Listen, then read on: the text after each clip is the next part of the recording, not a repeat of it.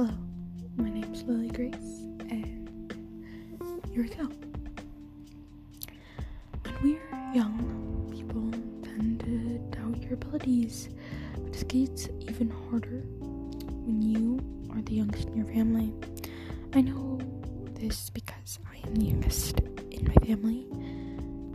People assume you're some spoiled brat. In fact, one time a new girl joined my soccer team, and I don't know how I came up, but I said I was the youngest, and she said, "So, you're a spoiled brat then?" And when you look at TV shows that have the main character, and all of them have the annoying younger sibling, let's talk about older siblings. They usually are way smart, and they were the guinea pig, so get whatever they want.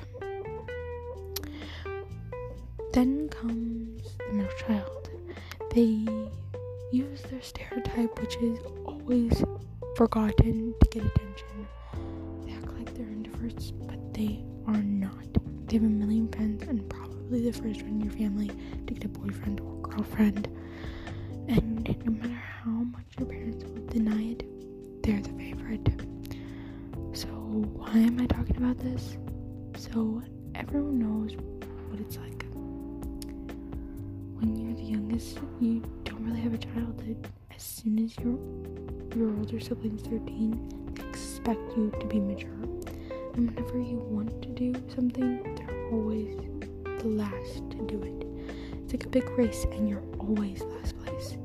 You normally get blamed, and you always want to have a better relationship with your older siblings, but they don't put enough effort in.